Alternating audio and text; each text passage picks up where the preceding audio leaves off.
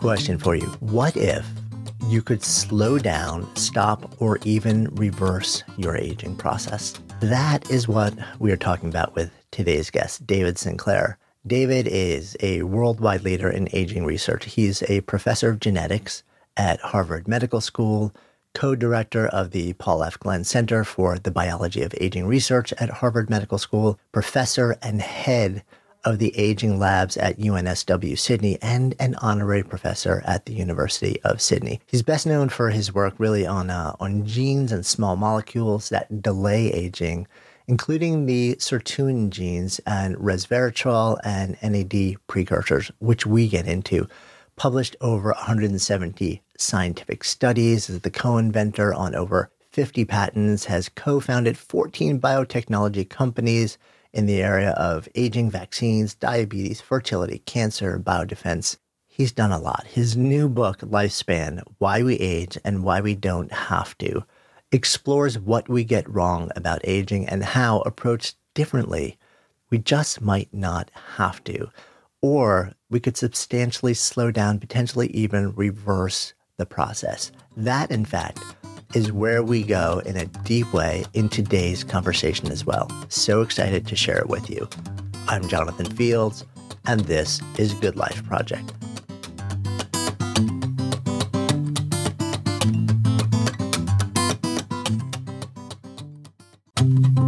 The show is sponsored by meditation app 10% Happier. So the app, it comes with courses that they teach you how to stress better, deal with difficult emotions, and build healthier habits. I love that the material is entertaining and relatable. The host, New York Times bestselling author Dan Harris, he's funny, he's real, he's vulnerable, and he's teamed up with some of the world's best meditation teachers to show you how meditation helps kind of smooth out some of life's wrinkles using cutting-edge science and hard-won experience to demonstrate the tangible benefits that meditation can have. And listeners of Good Life Project get 40% off. Just go to 10percent.com/goodlife. That's 10% all spelled out, TENPERCENT.com/goodlife. And if you aren't ready to meditate just yet, but are curious how smart, ambitious people use meditation and benefit from it, well, then check out the 10% Happier podcast. Either way, you can find it all at 10percent.com/goodlife. I'm curious about a number of different things, and I figure we'll touch down in a few different areas. I guess one of my early fascinations is I'm always curious about people's personal choices about how they want to invest their energy in a body of work for their life. And so I'm curious about you. You could have taken any number of paths when you decide to enter medicine. Why aging? Well, I like a challenge. I tend to go the opposite direction of anyone else. If everyone's going off and studying computer science, I'll avoid that. And it seemed to me that trying to figure out why people don't live longer than they do was something no one else was really doing in a rigorous way. But really, it goes back to when I was 4 years old. My grandmother was telling me the truth. She was a very honest and brutal person who raised me.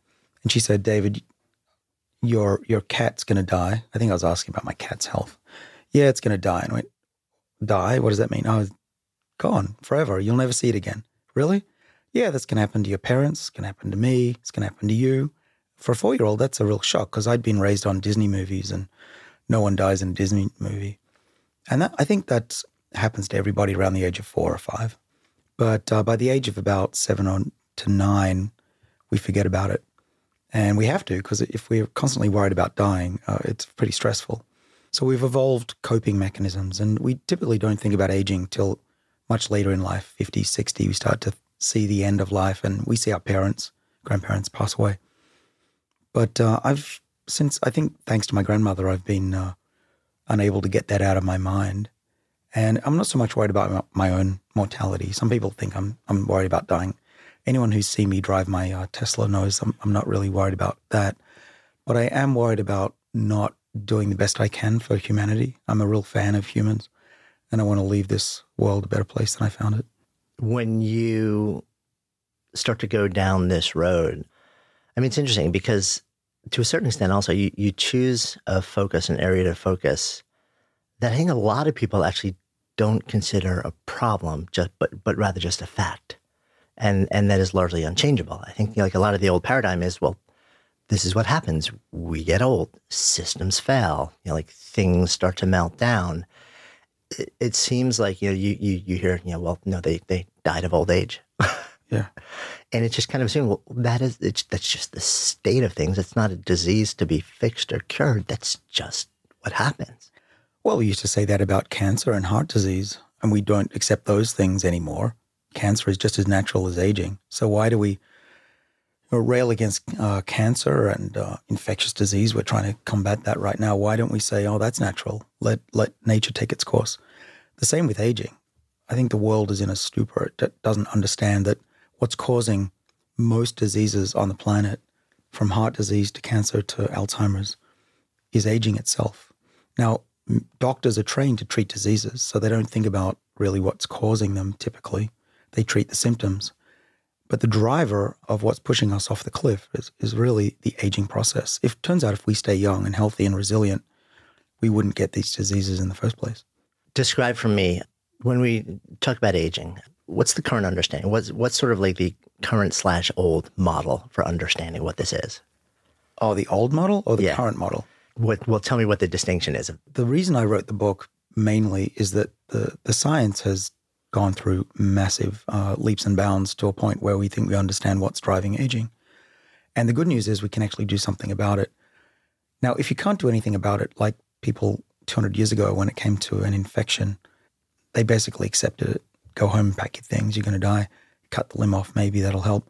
Once you can do something about it, then you can actually contemplate addressing it. Same with aging. The science is at a point now that we understand, we think, not just how to slow it down, but actually totally reset the body to be young again. And if you've seen the kind of data that I've seen from labs around the world, and including my own at Harvard, you have this new sense of optimism that we can actually do something about this process. Not that we're going to live forever or even 200 years, but we are entering a world where we don't have to accept aging as natural. And the other thing that we've seen, which is really empowering, is that only 20% of our lifespan is genetic, and the rest is up to how we live our lives. Deconstruct that a little bit. Well, there's a study that was done in Denmark on twins, identical twins, and these twins were leading very different lifestyles. One's smoking and eating hamburgers, and the other one's eating a plant-based diet and exercising, to take extreme examples. And those twins were living dramatically different lives. So clearly it's not all in the genes, and the number is 20% genetic and 80% something else. And what I've put forth in the book is a new theory on why we age, and that is, it's called the information theory of aging. And what we lose over time is actually information that we're given as youngsters. It's called epigenetic information. And we lose that over time if we don't take care of our body, if we don't do all the right things, which I list in my book on page 304 if people are interested. Then we lose that information. Now you might be saying, Jonathan, you're looking at me like, what's this information? The information isn't what you might think. The information is in two forms in the body. One is genetic, and that's surprisingly largely intact in our bodies even when we're old. Genetic, the DNA information is there. It's this other type of information that reads the DNA, that tells a cell, you should be a nerve cell, you should be a liver cell. That's the epigenetic information, much in the same way that a DVD, to use an old device, would be the genome, and the reader of the DVD would be the epigenome. Or another way to think of it would be the genome is the piano and the pianist is the epigenome playing the notes, and that aging is simply a demented pianist. And what I'm excited about is that we can keep the pianist playing beautiful music for longer, doing just the right things in our life. But also we've just discovered, and we're just about to publish, that you can bring in a new pianist and reset the system like a software reboot. And if that's true, then all bets are off. Then we may be able to do things that we've only dreamed of. We already know there are animals on the planet that can regenerate whole limbs and even be immortal, like a jellyfish. And I think we're finally tapping into those mechanisms for our own body. It's the Holy Grail, right? And yet at the same time, that's the Holy Grail. And I want to actually sort of go into that a lot more with you. But zooming the lens out, there are also these sort of bigger ethical and moral questions about, well, what if humans actually could live, maybe not indefinitely. I read somewhere once in a study that even if your body actually could stay the same age, at somewhere around 300 years old, your likelihood of death is 100% through accidental means. So there's sort of like this cutoff almost anyway, like you're going to get, like something's going to happen to you. But, if in fact we can do this, if we can expand lifespan, double it maybe, what is then the effect on society? What is the effect on the planet? And all these sort of like bigger conversations. Yeah, so the last third of my book covers this because if I'm going to work on this, I have to think about its implications. That's my responsibility. The good news is that this isn't going to happen tomorrow. We cannot stop aging tomorrow. I'm optimistic, but I'm not that optimistic. And society will evolve, similar to how we adapted to kids not dying in childbirth with their mothers and limbs not being amputated anymore. We adapt. And I use the analogy of old London in 1830, where people were dying in droves from cholera. And in those days, London was overpopulated. There was a lot of pollution. Fast forward now to the city where there's 3 times as many people, and people are living utopian dreams in that city with restaurants and shops and no disease, except for maybe recently. That is the future that I think we will have, which is that if we live longer and relatively free of disease, let's say we can all make it to 100, even let's say 150, if we really dream, without getting cancer and heart disease, we're going to live in a world where, it will be different. We can't retire at 65 anymore. There's just not enough young people to take care of, the bank accounts of the older. But it's a trade-off, right? Would you rather get cancer at 70 and die a horrible death over the next 10 years, or would you rather have a world where we have to be more conservative with resources and perhaps take greater care of the world around us, and exchange, not worry about getting these diseases until much later? Well, hopefully we reach a point where we get to grapple with that.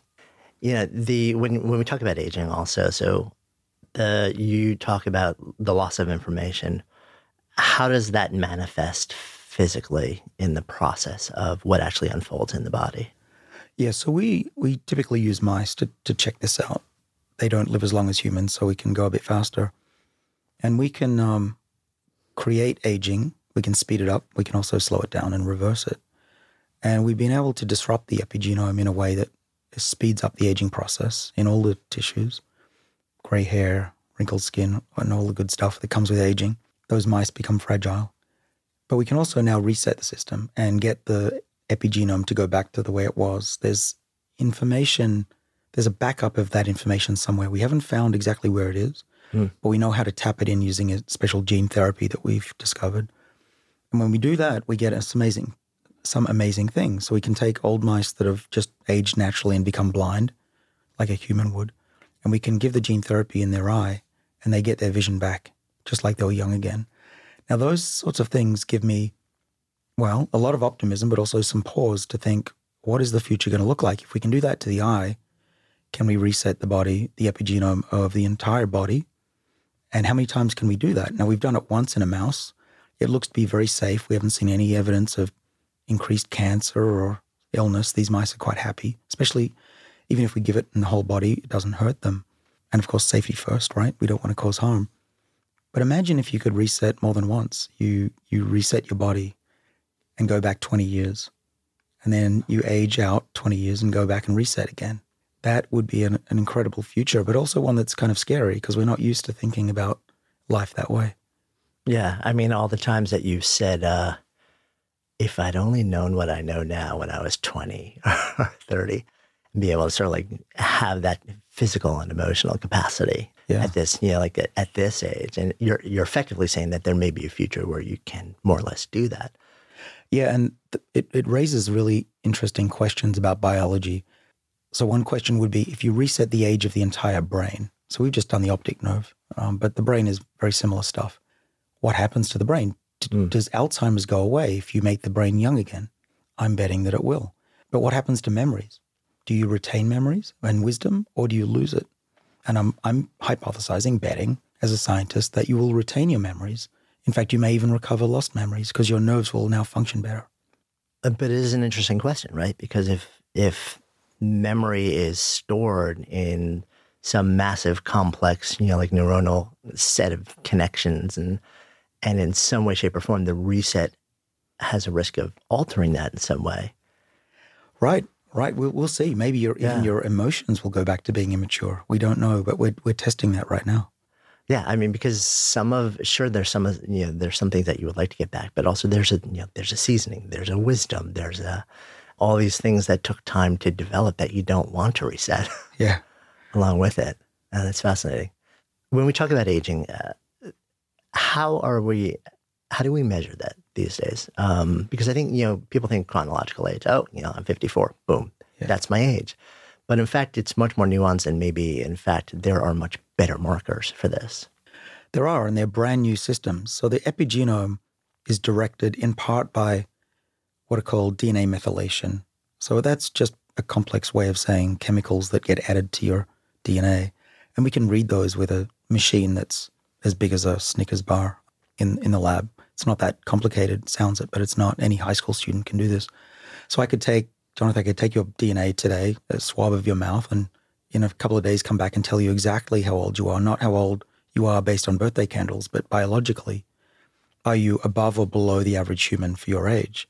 And if you've taken care of yourself, then you should be under that line and younger, and vice versa. If you've smoked and not exercised and eaten a bunch of fat and become obese, you are typically older than your actual age for an average human. And that's good and bad news. The bad news is that you might be older than you think you are. But the good news is that aging, as I mentioned, is malleable.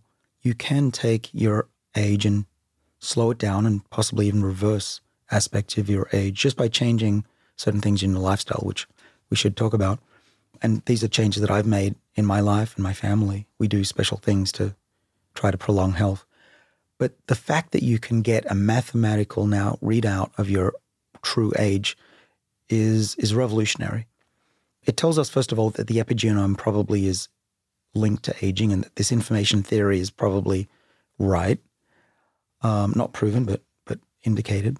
And it also says that we can much more quickly test interventions. In other words, instead of waiting 40 years to see if taking supplement X works, why don't we just test it for a year or two and see if your clock goes back? And now we're at that point.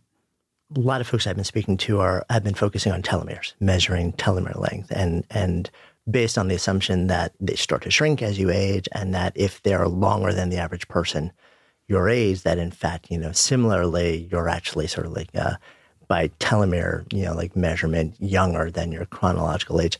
How is that right? Is that not? Is that being replaced by this new metric? Well, so the information theory of aging attempts to explain all of the changes that occur with age, including telomere shortening. So there are about 8 or 9, depending on who you ask, what we call hallmarks of aging. Telomere shortening is one of those. So others, people might be curious, are things like loss of stem cells, mitochondrial dysfunction, nutrient regulation, loss of what's called proteostasis, ability to renew your proteins. These hallmarks of aging are considered separate entities right now. They're drawn as a pie chart by scientists. But what I'm proposing is that there's a unifying cause that leads to all of these, including telomere shortening. And it turns out that the proteins that we study, they have a name called sirtuins. There's 7 different flavors of them, types in the body. At least 2 of them are protecting the ends of chromosomes, the telomeres.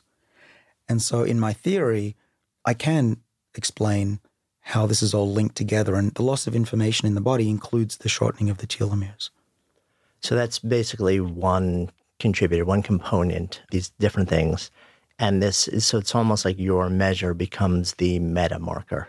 Yeah, that's exactly right. And telomeres are an okay measure of your age, but it turns out they're much more variable, and they can get longer, they can get shorter. We've actually learned that they're not as accurate as the actual DNA methylation clock that I was describing, which is also known as the Horvath clock, named after my friend Steve Horvath, who discovered it. You brought up as one of those components, mitochondrial function, which, immediately my brain goes back to middle school, the power plant of the cell. And this is where we get our energy. This is where ATP goes out into the body.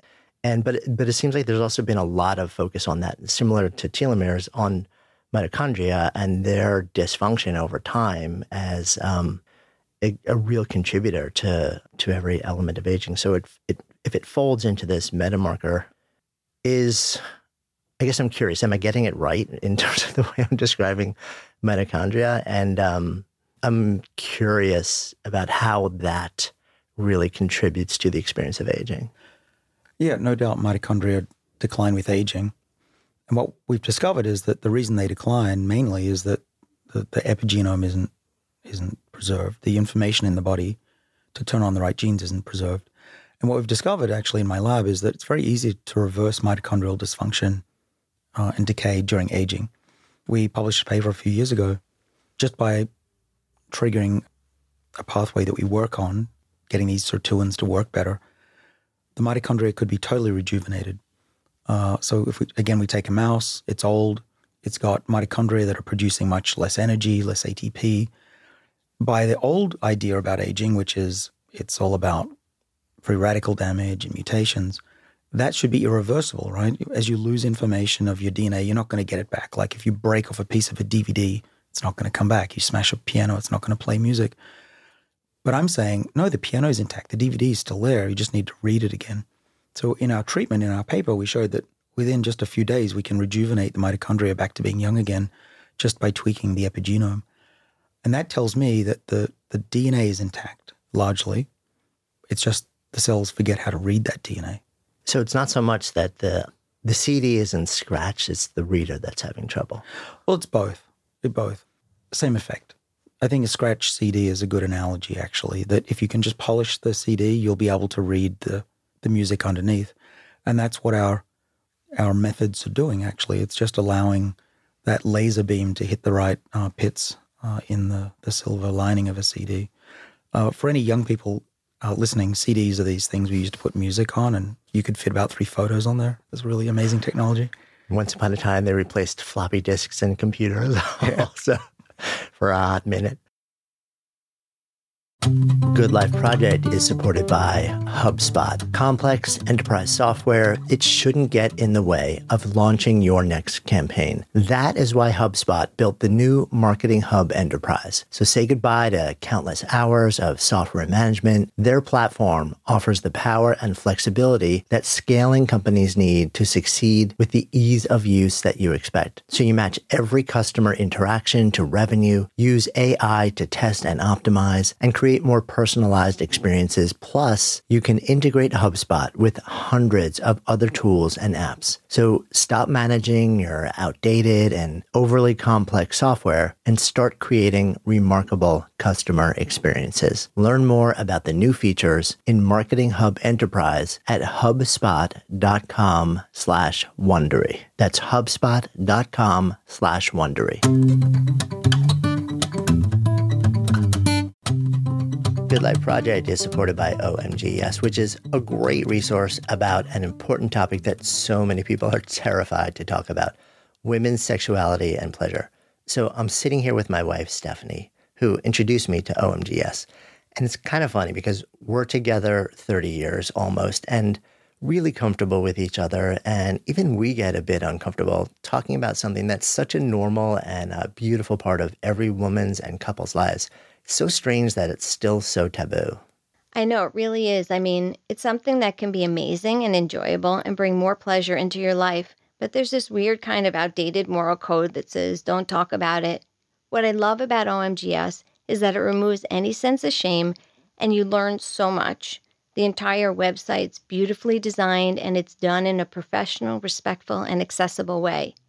And that makes sense because it was created out of a partnership with Indiana University and Kinsey Institute researchers who asked tens of thousands of women, what was the one discovery you've made that made your pleasure better? Then they found the patterns in those discoveries, whether you're with a partner or on your own, and organized all that wisdom and shared it on OMGyes. And it's also something that partners can feel really comfortable exploring together. I've learned so much. And I love that it doesn't just tell you what to do, it also offers detailed how-to videos and interviews with real women. Like I said, always in a beautiful, respectful, and informative way. So go to omgyes.com/goodlife for a special discount. That's omgyes.com/goodlife, or just click the link in the show notes now. It's interesting. And, epigenetics first came into my orbit and they were described as, okay, so you have your DNA, which essentially is like the code, which is relatively fixed, except for damage that can happen to it over time, which degrades it. But then there's this, there's the expression of it, which actually is what affects like us. And that's the epigenome, right? Right. And then, like whether they're turned on or turned off or whatever the state is effectively is that overlay. Right. That's actually the most important information in our bodies is how to read the right genes at the right time and make sure that cells are functional. And so what we've found actually is that if you can reset the epigenome, cells that are dysfunctional and causing disease, such as blindness, the body heals itself, comes back, and also resets all of those defects. So mitochondria are rejuvenated, the telomeres come back in their length. All of those things that we think are actual causes of aging, we think are stemming from this loss of the epigenetic information that allows the genes to be read. We should have known this a long time ago, really. If you look at the evidence, ever since the first frog was cloned from a tadpole, and now we have dogs and sheep and cats that live normal lifespans. Barbara Streisand cloned her 2 dogs. These animals are healthy. So what that says is that adult cells have all the information to be immortal. You just need to tell the cells how to read those genes again. So I guess what's popping into my head also then is, why do we lose this information? Well, that's been what we've been working on for 20 years now. And what we think is going on is that the proteins that control which genes should be on and off become distracted by other things. One of the main distractions that causes them to leave their posts. So I don't know if I want to get into how genes are regulated, but essentially there are proteins that sit on DNA and tell it to either be shut off, which is what we study. The sirtuins are gene silencing proteins. There are also proteins that turn genes on, okay? And part of that process is DNA packaging. If you bundle up DNA really tightly, like a hose reel, it doesn't get turned on. Whereas if you open it up, pull out the hose reel, now the genes tend to come on. Those proteins are very important because they tell genes whether they're on or off, but those proteins have other functions. For instance, the sirtuins that we work on, 3 of them at least out of 7 need to repair broken DNA. So if you break your DNA, which is happening all the time in our body, 1 trillion times in our bodies a day, those proteins get distracted. They have to go off and they repair the DNA, but they also have to find their way back to where they came from, to gene X from earlier. Similar to when Hurricane Sandy destroyed the South and the Army Corps of Engineers had to go off and repair those things, but they had to find their way back home and pay bills and mow the lawn and whatever. And if that call it a game of ping pong, of moving things out, coming back, what I'm saying is that over time that doesn't reset. So effectively, there's too much work to do for too few of these things, too few. So they become overwhelmed, and you either lose adequate DNA repair or the sort of like the epigenetic effect of keeping things young and healthy. Exactly. That's what's going on. And that's why if we stimulate the sirtuins, if we make more of them by leading a healthy lifestyle or eating the right foods or even taking some supplements that we think might help, then what happens is we give the sirtuins enough energy to do both activities at the same time. What is it? So you said, like there's DNA damage going on in our body 1 trillion times a day. What's that caused by in the first place? I mean, if, on the one hand, yes, let's supercharge our sirtuins so that they can actually do both jobs. But what's actually leading to the DNA damage? And is there a way to lessen that or slow it down that would also help the entire situation? Well, the good news is the sirtuins are sensing the cellular environment. When they think that the body is under threat of survival, they'll be more active. And you can do that a few ways. You can encourage the body to make more protein, sirtuin protein, and you can do that by being hungry or exercising. And there are 2 other ways to turn on sirtuins. One is to give them more fuel. They're enzymes. They need fuel to maintain the epigenome. And that fuel comes in the form of a little molecule called NAD, which our body makes, but actually makes less as we get older. And then the third way is that there are molecules produced by our body or in our food that we eat that also are like the accelerator on the sirtuins and rev them up. Let's walk through some of those.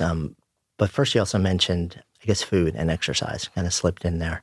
But food in a particular way, and I guess this has been a really hot trend over the last couple of years, is the idea of fasting or intermittent fasting. And there are all these different variations of these things. And I know people have pointed to different mechanisms why they think it's helping in different ways, whether it's weight loss, reducing inflammation, but you're kind of suggesting something different happening in relation to that. Right. Again, it's putting the body in a state of fear that food's going to run out.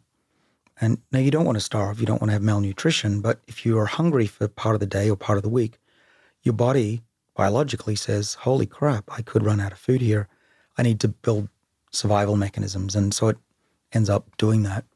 And one of the ways it does that is through these sirtuin enzymes that preserve the epigenome, but also help repair things, repair DNA, fix the proteins. Now, when you're hungry, a few things happen that are really good in the short run. You will raise your NAD levels, so sirtuins have more fuel. You'll make more sirtuins themselves, so there's more enzymes around to do the job. You'll also break down fat.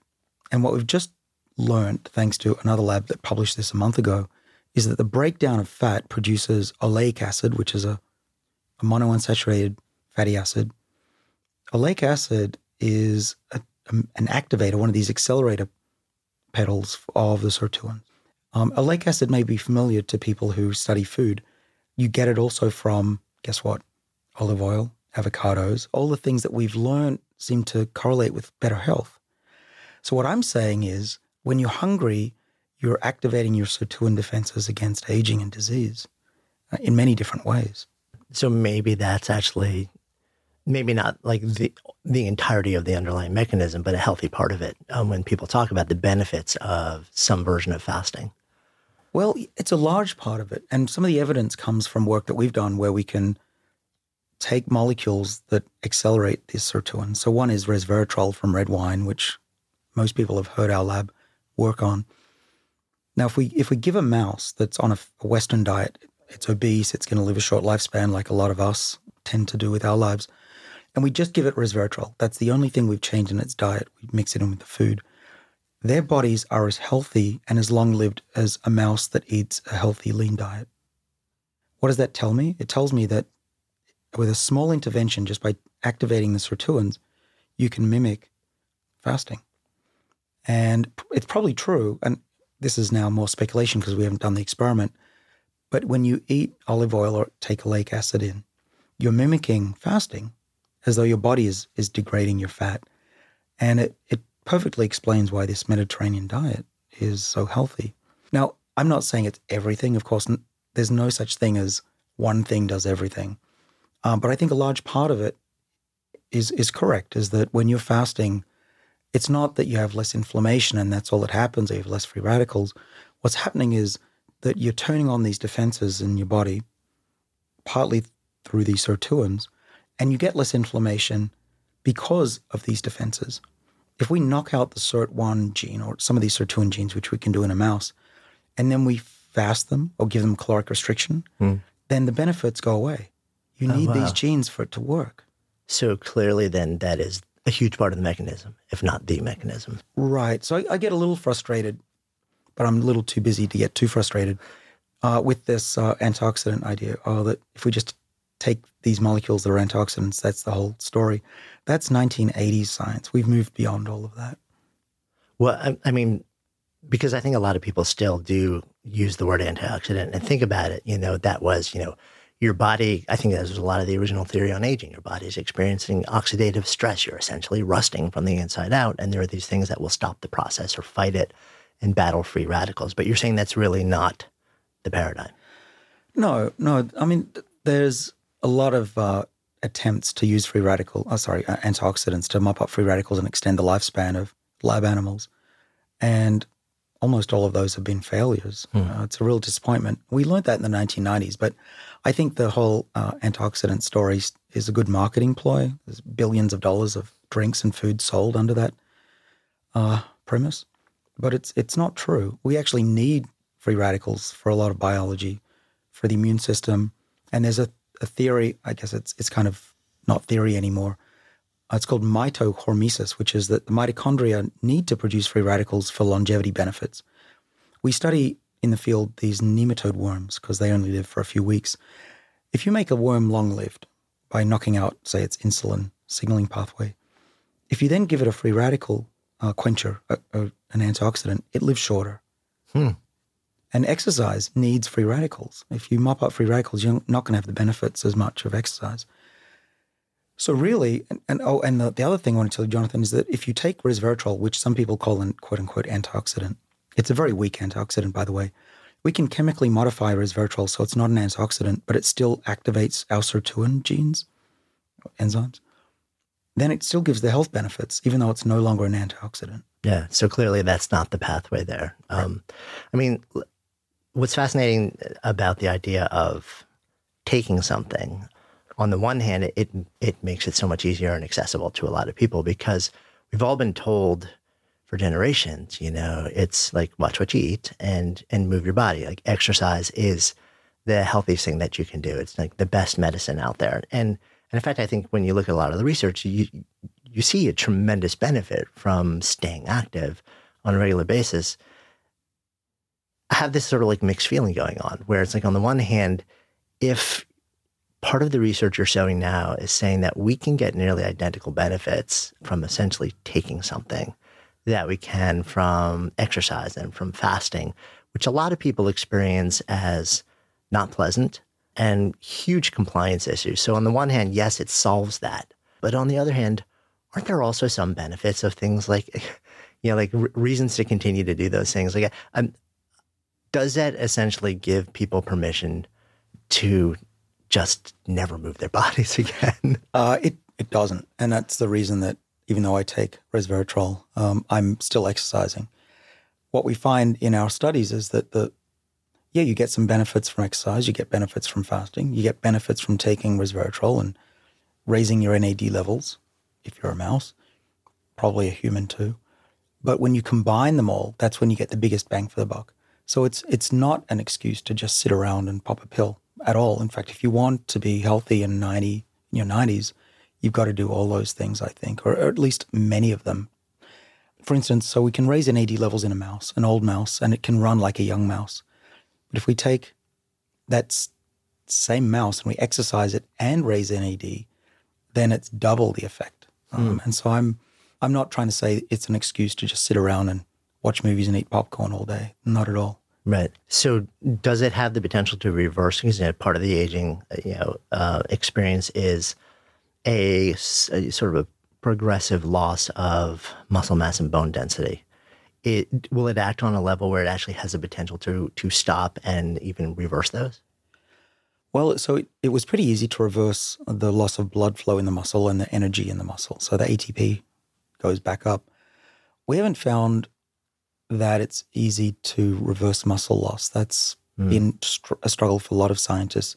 We can a little bit.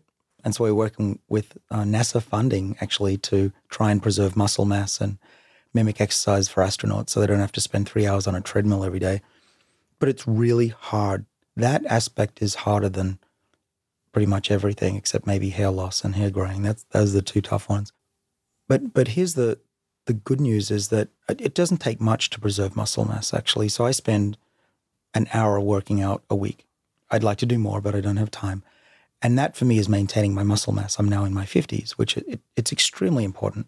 I can't emphasize enough to people who are listening, please work out. Please make sure that your legs, your hips stay strong, especially after 50, because the number of people who die from a fall it's really scary. Every 19 minutes, an American falls over and breaks a bone in their old age, and they don't recover. And that leads to death eventually. My grandmother had the same thing. She tripped on a carpet in her 80s and never recovered. So please keep the strength up. You've got to do that. And then also it's very important to do high-intensity exercise. Not a lot. You don't have to run marathons. Just 15 minutes a week is certainly better than nothing. I've got a standing desk, which has helped maintain my strength of my hips too. And writing this book took a couple of years of sitting down. And by the end of it, I'll tell you, I could not walk properly. I couldn't run. I had what's called a piriformis muscle cramp. Yeah. It's the syndrome. It's that muscle that runs through the hole in your hips. It took me a year to recover from that, and I'm never going to go back to that. So I'm going to stand up whenever I write. Yeah, it's funny. I've sort of been altering a lot of things. Also, I go back and forth between standing desk and sitting because I spend a lot of time writing also, and I'm about to start into a whole new project. And just like you have felt the profound and negative effect of doing that, and I feel like it gets harder and harder to recover from that the older you get. Now, maybe if I'm actually supplementing differently, behaving differently, but even so, I think it just the physical activity part of it. It takes longer to sort of like recoup what I've lost in terms of mobility, muscle mass, and loss of pain. I'm really curious about this idea, though, that you are able to effectively reactivate so many of these contributors to the what we would coin aging, but muscle loss is still so elusive. Well, I'm just curious, like, why? What's going on there? Well, we haven't reset the epigenome in the muscle yet. We're going to do that. That's one experiment that's ongoing in my lab. My suspicion is that once we reactivate that and reset those cells, then they'll respond to exercise and walking and rebuild those muscles. But until we do that, I think that's the obstacle, right?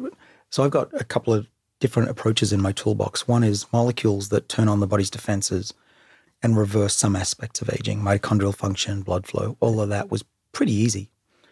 The hard part is you're still dealing with cells that don't read the CD properly. And so it's not perfect, right? It still scratches there. So my second thing in my toolbox, just from the last couple of years, which I talk about in the book, and actually I wrote the book while we're making these discoveries, so the readers get the feeling of what it's like to make them. Resetting the epigenome, I think, it changes everything. It means that those cells won't just feel young, they'll actually be young, literally. And if I go in and measure the biological age of those cells, I won't be able to tell that they're old anymore. And then they will, I predict, build muscle like, you're a 12-year-old again. I mean, powerful in the context of just reversing the loss that we've always assumed is just kind of like what happens. Like you hit your mid-years and then every year the average person, I think, loses a half pound of muscle mass or something like that. But also in the context of zooming the lens out to diseases that in some way involve muscle loss and muscle wasting. If there's now I realize that some of those diseases also are neurological in basis, and it's the circuitry that actually stops the contraction of muscle, which leads to the accelerated movement. But if you could potentially reverse all of that, I mean, the implications are pretty stunning, not just to aging, but to that, things like that as well. Mm-hmm. Yeah, so I was excited when we were able to make old mice run on a treadmill 50% further. In fact, they ran so far the treadmill stopped working because mice weren't supposed to run that far. What that led me to think was that the big problem with frailty in the elderly is that they stop exercising. A, they don't get the gains from it, but B, they don't feel like they've got the energy. And often it's too late once you become frail. But if you could reverse that and get people out of their chairs and out of their beds to move again, you'd get the benefits of exercise again. But that does remind me to say that you don't want to get to that point if you can help it. It's all coming, but you can put it off. So my father has to exercise 3 times a week to maintain what I can do with one bout of exercise. And he's 80. So to your point, it gets harder and harder as you get older. So start early so that you don't have to try to regain it. You just want to maintain it at least. Yeah, but I've actually long agreed with you about this idea of this sort of like the exercise cart before the frailty horse. It's sort of, does the fact that we become old, like stop us from being able to move our body, or is it the fact that we stop moving our body actually accelerate the process of being old, which accelerates the process of muscle loss, which accelerates us not being able to move, and it just becomes this destructive cycle that becomes, I guess, I would imagine at a certain point. Well, actually, let me not imagine this. Before this conversation, I would imagine at a certain point, like the average person in that spin cycle would hit a tipping point where you really can't go back. Is that true? And if so, do you think the work that you're doing and other people are doing in the world may in fact change that? Yeah, it'll certainly help get people back on the cycle, figuratively and literally.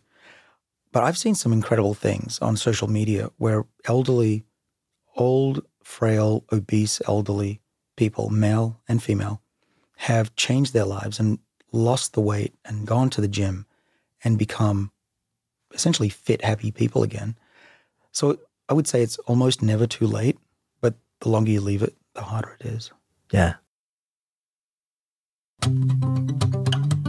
Good Life Project is supported by Mint Mobile. Hi, Lindsay here, producer of Good Life Project. My whole family is on Mint Mobile. My husband, my mom, my dad, my sister-in-law, my in-laws. I thought I'd bring my husband on to tell you why we love Mint Mobile for our family and our budget. Ev, why do you like Mint Mobile? I love the deal. The coverage is just as reliable as the major carriers for a fraction of the price. Mint Mobile saves on retail locations and overhead, then passes those savings directly along to you. Most people think they can only go with one of the big brands to get reliable service, but that's just not true anymore. With Mint Mobile, you can stop paying for unlimited data you'll never use. Choose between plans with 3, 8, or 12 gigabytes of 4G LTE data. And every plan comes with unlimited nationwide talk and text. What was our monthly cell phone bill before we switched over to Mint? It was something like $60 per phone every month. We've been using Mint Mobile for over 2 years and love it. I tell everyone about Mint Mobile. Mint Mobile makes it easy to cut your wireless bill down to just $15 a month. Use your own phone with any Mint Mobile plan, keep your phone number and all of your contacts. Ditch your old wireless bill and start saving with Mint Mobile. Jonathan, tell them the details. Okay, so to get your new wireless plan for just $15 a month and get the plan shipped to your door for free, go to mintmobile.com/goodlife. That's mintmobile.com/goodlife. Cut your wireless bill to $15 a month at mintmobile.com/goodlife or just click the link in the show notes. I want to jump back to you reference resveratrol a number of times, and you're doing a lot of research on this, and it sounds like it's incredible. There's also research out there, at least that I've seen, and I'd love your lens on this, that shows that, and maybe I'm not reading this right, it's not always beneficial, that there's a sort of a time dose effect where it can be incredibly beneficial, but also consumed the wrong way becomes destructive, pro-oxidative, leads to the increase of cancer cells rather than the decrease of them. So it seems like it's not, well, actually just, am I reading that right? Well, so resveratrol isn't known to cause cancer. There's a theory out there that raising NAD could promote cancer. Okay. And that came out of a misinterpreted study from University of Washington. Unfortunately, the misinterpretation went viral and Scientific American wrote about it. And I guess now that we're down that rabbit hole, the study showed that if you knock down the NAD levels in cancer cells, they don't grow as well. There's a brain cancer in a mouse, which means that cancer cells need NAD. It doesn't mean if you raise NAD, cancer cells are going to grow more. It's like saying if you take the wheels off a car, it won't move. But if you put 20 wheels on a car, it'll go faster. That's ridiculous. So I've done a lot of work both in mouse and human studies now. I wouldn't say I know everything. We have much more work to do, but I haven't seen anything that makes me concerned that what I'm doing or my father is doing would cause cancer. Obviously, I wouldn't do it if I thought that. But again, I'm not saying it's all risk-free either. We're still learning. We're all born probably 1 or 2 generations too early for us to know everything. Right. But if we wait another 1 or 2 generations, we're all dead. So you've got to take some risks, and it's a calculated risk. Raising an AD does seem to actually slow down cancer. We've found at least in mouse models, and the fact that we're now in humans and done a lot of safety studies, and these are separate groups from me. In hospitals, they've reviewed all the literature. If they're allowing these trials to go forward, I think. For now, there isn't reason to panic about it. Yeah. Are you seeing, now that you've made the jump from mouse trials to human trials, are you seeing the outcomes translate in a pretty linear way? Are you seeing really similar things happen in humans that you saw in the mouse? Well, what I can say is we're seeing that it's possible to raise the NAD levels in humans a lot, 2-fold or more, which is what you'd get if you're a marathon runner or something like that. But we don't know yet if we can recapitulate these other things like improvements in endurance and mitochondrial activity. So that we should know by the end of this year. Oh, wow. If all goes well. It's going quickly, the research. Yeah, we just got FDA approval to go into patients to actually test whether they work or not. But actually, we're not only testing older people, we're also testing rare diseases. Huh. For instance, Friedreich's ataxia is is a mitochondrial-related disease. Had somebody on the podcast who has lived with that. Really? Yeah. Okay. Yeah, so that's the other thing about aging research is that often we underestimate the value of the research. I know aging is important, no question, but also we're talking about boosting the body's defenses against frailty and injury and diseases beyond typical ones. Friedreich's ataxia is a good example. Viral infections, if you can boost the body's immunity, then you can survive that as well. In this day and age, obviously, big benefits there. Yeah. I mean, it's mostly the frail and the elderly that are succumbing to coronavirus. If we could magically or even pharmaceutically make old people young, even temporarily while they were sick, then they wouldn't die and we wouldn't have this crisis.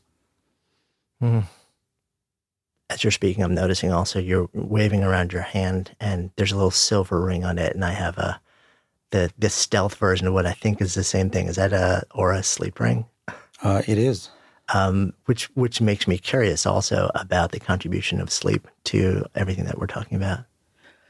Yeah, so NAD and sirtuins also control the sleep-wake cycle. That was, it's well proven. And so your NAD levels go up and down throughout the day, and if you take an NAD booster late at night, you probably won't sleep very well. Mm. Conversely, as we get older, we have less NAD, and our sleep-wake cycle gets disturbed. So elderly people don't sleep well, and jet lag is not good for us either.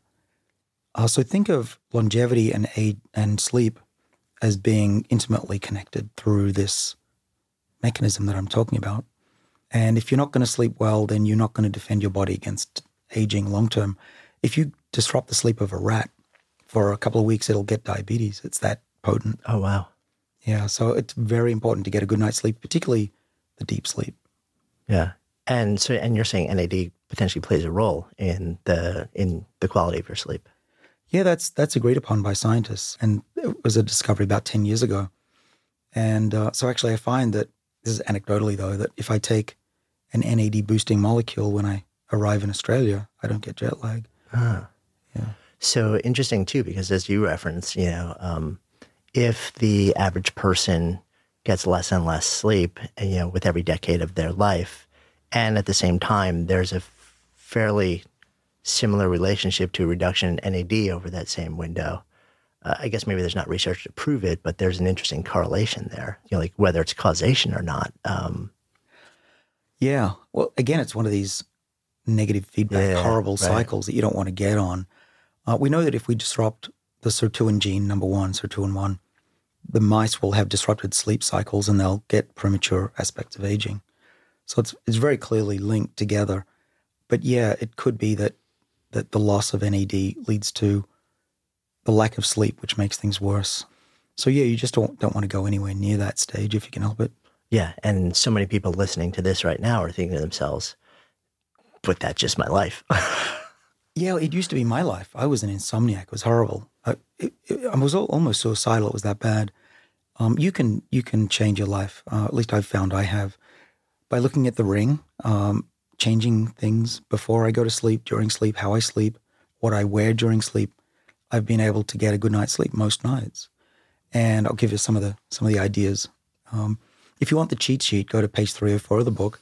But some of the things that, blue light blocking is important. Don't be reading your emails till late or watching TV without those blue light blocking glasses. What else? I don't drink a lot of alcohol straight before sleep or a large meal, especially meat. It's hard to sleep with that in your stomach. I do take melatonin, a little bit of melatonin. And there's L-theanine, which has helped me as well.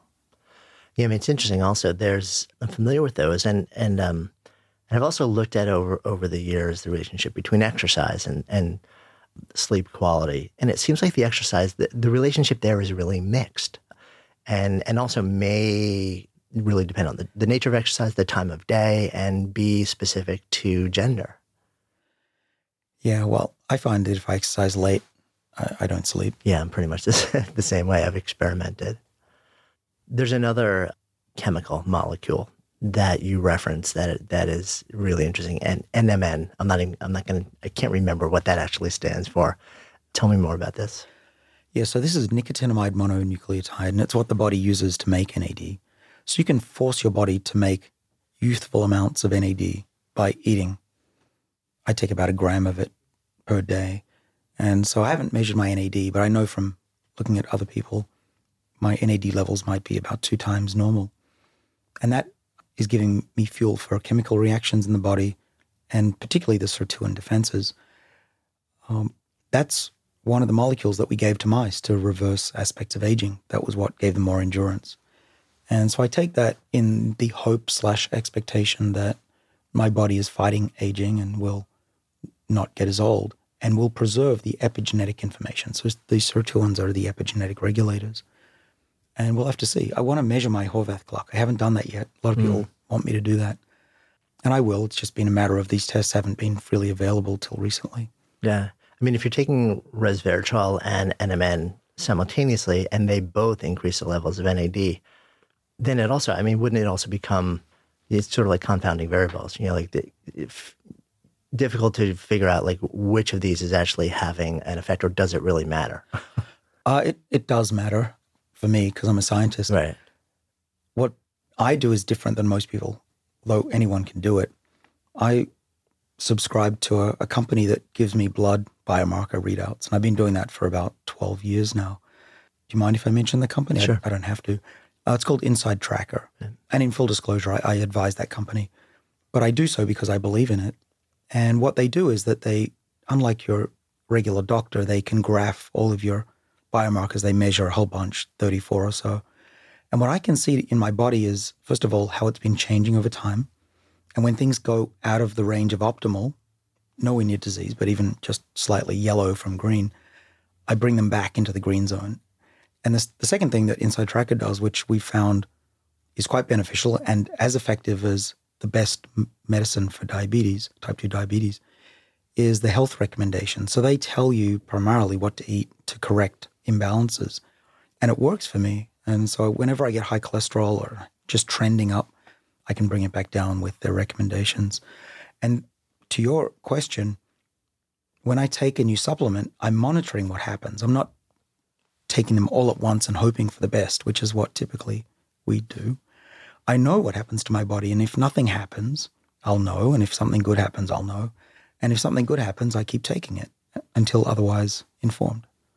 Yeah, I mean, it's fascinating to me, the availability, you know, to sort of on a consumer basis to track. I mean, we both referenced this ring that we're both wearing, which we actually, I haven't said what it is, but we're wearing a ring that essentially is a little computer that tracks the quality of sleep and also heart rate availability and things like that. And so you can kind of monitor and graph it over time. And it gives you a lot of interesting information. And then, you know, the ability to then do blood work and actually track your biomarkers over time. You know, it's interesting. I think it's become so much more available. I know a number of different companies that let you do that. My sense is, but for the weirdos who call themselves biohackers or scientists and just are really fascinated by this stuff, a lot of people don't take advantage of any of that. I'm in a weird place in that, you know, like we're in New York City right now, and New York is actually the only state in the country that doesn't allow you access to any sort of independent lab. So I'm waiting for that hopefully to change one day. But the entire rest of the country, and I think a lot of the world does. And I love the fact that we are gaining the ability to literally every month, if we want, check in and not just, you know, say, well, how am I feeling, but actually look at the data and see what's actually happening here. Right. We are empowered. We can look at our DNA. We can look at our biological age. We can look at our biomarkers. That's important because we don't know if anything's working. And the analogy I put in the book is we have over 150 sensors in our cars, and we wouldn't think of driving a car without a dashboard or an alert if something was going wrong. But we know nothing about our bodies. The best we get is we go to the doctor for an annual checkup if we're not sick. And you know these old crappy printouts that the doctors look out, and there's an asterisk if it's out of range. And the doctor will say, well, you're out of range, we'll give you this medicine or whatever.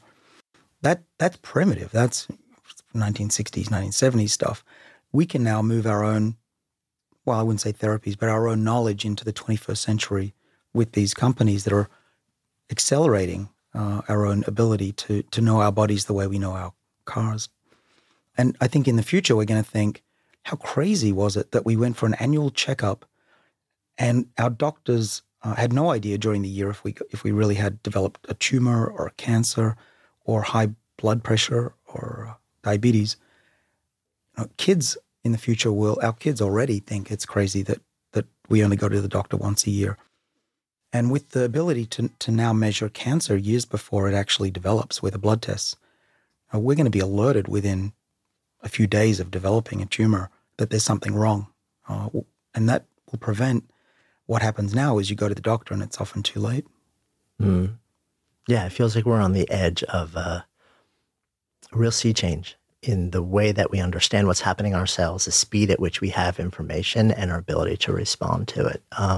Especially with so many conditions and diseases that dramatically limit or end life. With a lot of them, the earlier you identify and can work with it, the better the outcome. So this gives you a lot of that.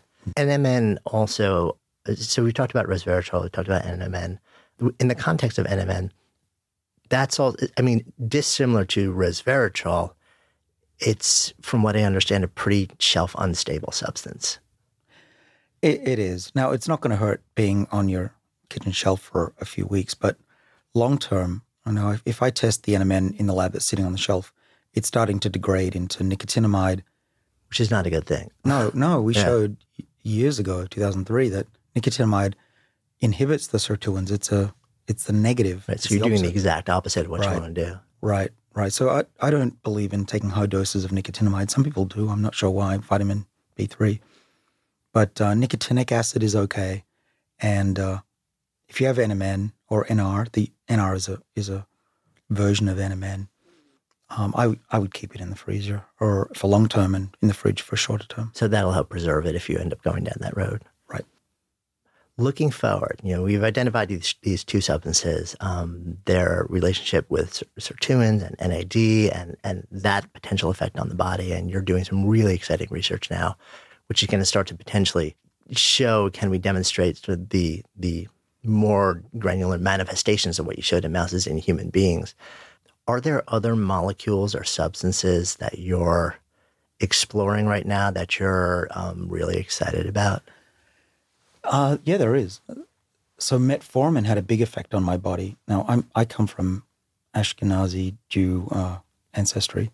So men in my family typically die from heart disease in their 60s and 70s. And as I mentioned, my father is now a vigorous 80-year-old with no ailments and super strong. Metformin, I think, is part of the reason that we're doing fine. You've got to keep your blood sugar in check. And metformin is one way of doing that. If you get type 2 diabetes, the first thing your doctor will put you on is metformin. It's a slightly chemically modified version of an extract from plants. The goat's rue, or I think it's called hellebore. It's basically a modified plant extract. It's nothing really amazing in terms of foreign synthetic stuff. But what it does is it seems to trick the body into thinking that there's not enough energy around. And so the body makes more mitochondria. And we know that's good. But it also improves the ability of the body to take up blood sugar from the bloodstream. That's all good. But here's the thing about metformin, which is a strange situation. You need to have that asterisk on your printout at your doctor for them to prescribe it. Because, according to the old rules, you don't get a drug until you're sick. Asterisk being type 2 diabetes. Right. So they measure what's called HbA1c, which is glycated hemoglobin, glycosylated hemoglobin. And that depends on how much blood sugar you've had for the last month or so. But why wait till you've become diabetic to get a medicine that's very cheap and relatively safe? It's on the list of the World Health Organization's essential medicines for humanity. It's very rare that anyone ever has any serious adverse events. It's 1 in 10,000 or something. It also seems to, by looking at tens of thousands of patients, protect those patients against cancer, heart disease, frailty, and Alzheimer's. This is as close as proof that we've got that a molecule can slow down aging and diseases of aging. Yet, if you go to your doctor, they're going to say, if you don't have type 2 diabetes, you can't have your metformin. Come back when you've got diabetes, which is the wrong way of thinking about it. So it also sounds like it has a lot of similar effects as the two other substances we talked about. Is that through, but through a different mechanism? Yeah, so there are three main pillars of longevity mechanisms. I've talked about the sirtuins, which there are 7 of. There's 2 others. One is called AMP kinase, or AMPK, which metformin will stimulate. And then the third one is called mTOR, which is stimulated by low amounts of protein. And that's why people think a plant-based diet might be healthy, in part, besides the molecules you get from them. Curious too, I mean, as we start to come full circle a bit, I want to jump back into the nutrition side of things. Like we talked about these things, which are really interesting substances to, follow, potentially explore. I want to also be careful when we talk about things like this, and we have like a large number of people listening in right now who all have their own unique health situations, lifestyle circumstances. And they're thinking, wow, this is fascinating. This is amazing. Maybe it's right for me. I'm always hesitant, I think you always, talk to a qualified healthcare provider. And at the same time, part of what you're saying is a lot of qualified healthcare providers aren't actually familiar with a lot of what we're talking about. So how do people do that dance of wanting to be safe, wanting to be intelligent, wanting to work with somebody who knows their health, knows their history, and can help guide their journey, and at the same time be educated and explore sort of like the next generation of what may be coming? Mm-hmm. Well, I'm glad you said that, because I'm not advocating to just take your health into your own hands. It has to be done with monitoring and with a healthcare professional who knows your body, and everyone's different. So what I'm saying works for me. You might have a terrible reaction to more NAD, for example. Who knows? You might have a tumor that is benefited by what I'm saying in a growth of a tumor. So you have to be very careful. Now, I also have to be careful that I'm not recommending anything. But what I'm doing is trying to educate the public about what the cutting edge of science is saying. And in my book, actually, everything is referenced. So you can look up the data or show that data to your doctor if your doctor's willing to look at that. But let me just emphasize that we don't know everything, that there is a risk that for that particular person, especially if they're already taking medicines, they could interfere with medicines. You could be blood thinning. Extra blood thinning is not good, for example. So you want to be able to talk to your doctor, talk about what you're taking. So I'm always honest with my doctor. I tell him that I'm taking resveratrol, I'm taking NMN. What do you think? And typically he'll say, I need to look that up. But, these are smart people. They've gone through medical school. They know a lot. And you need to have that conversation with them in case there's something that is particular to you that could be dangerous. Yeah. So as we sit here in this container of the Good Life Project, coming full circle, if I offer out the phrase to live a good life, what comes up? The way I look at life is this. I imagine my funeral, actually, maybe a little bit before my funeral, on my deathbed. What would make me happy? That's really what I work towards. It's have I lived a good life? I'm always testing myself every day. So what I'm trying to do is to maximize my contribution. It's almost to be relevant. This is a good life. So how can you do that? Well, you can do it the way I'm doing, which is trying to improve human knowledge and health. But not everyone can be a scientist.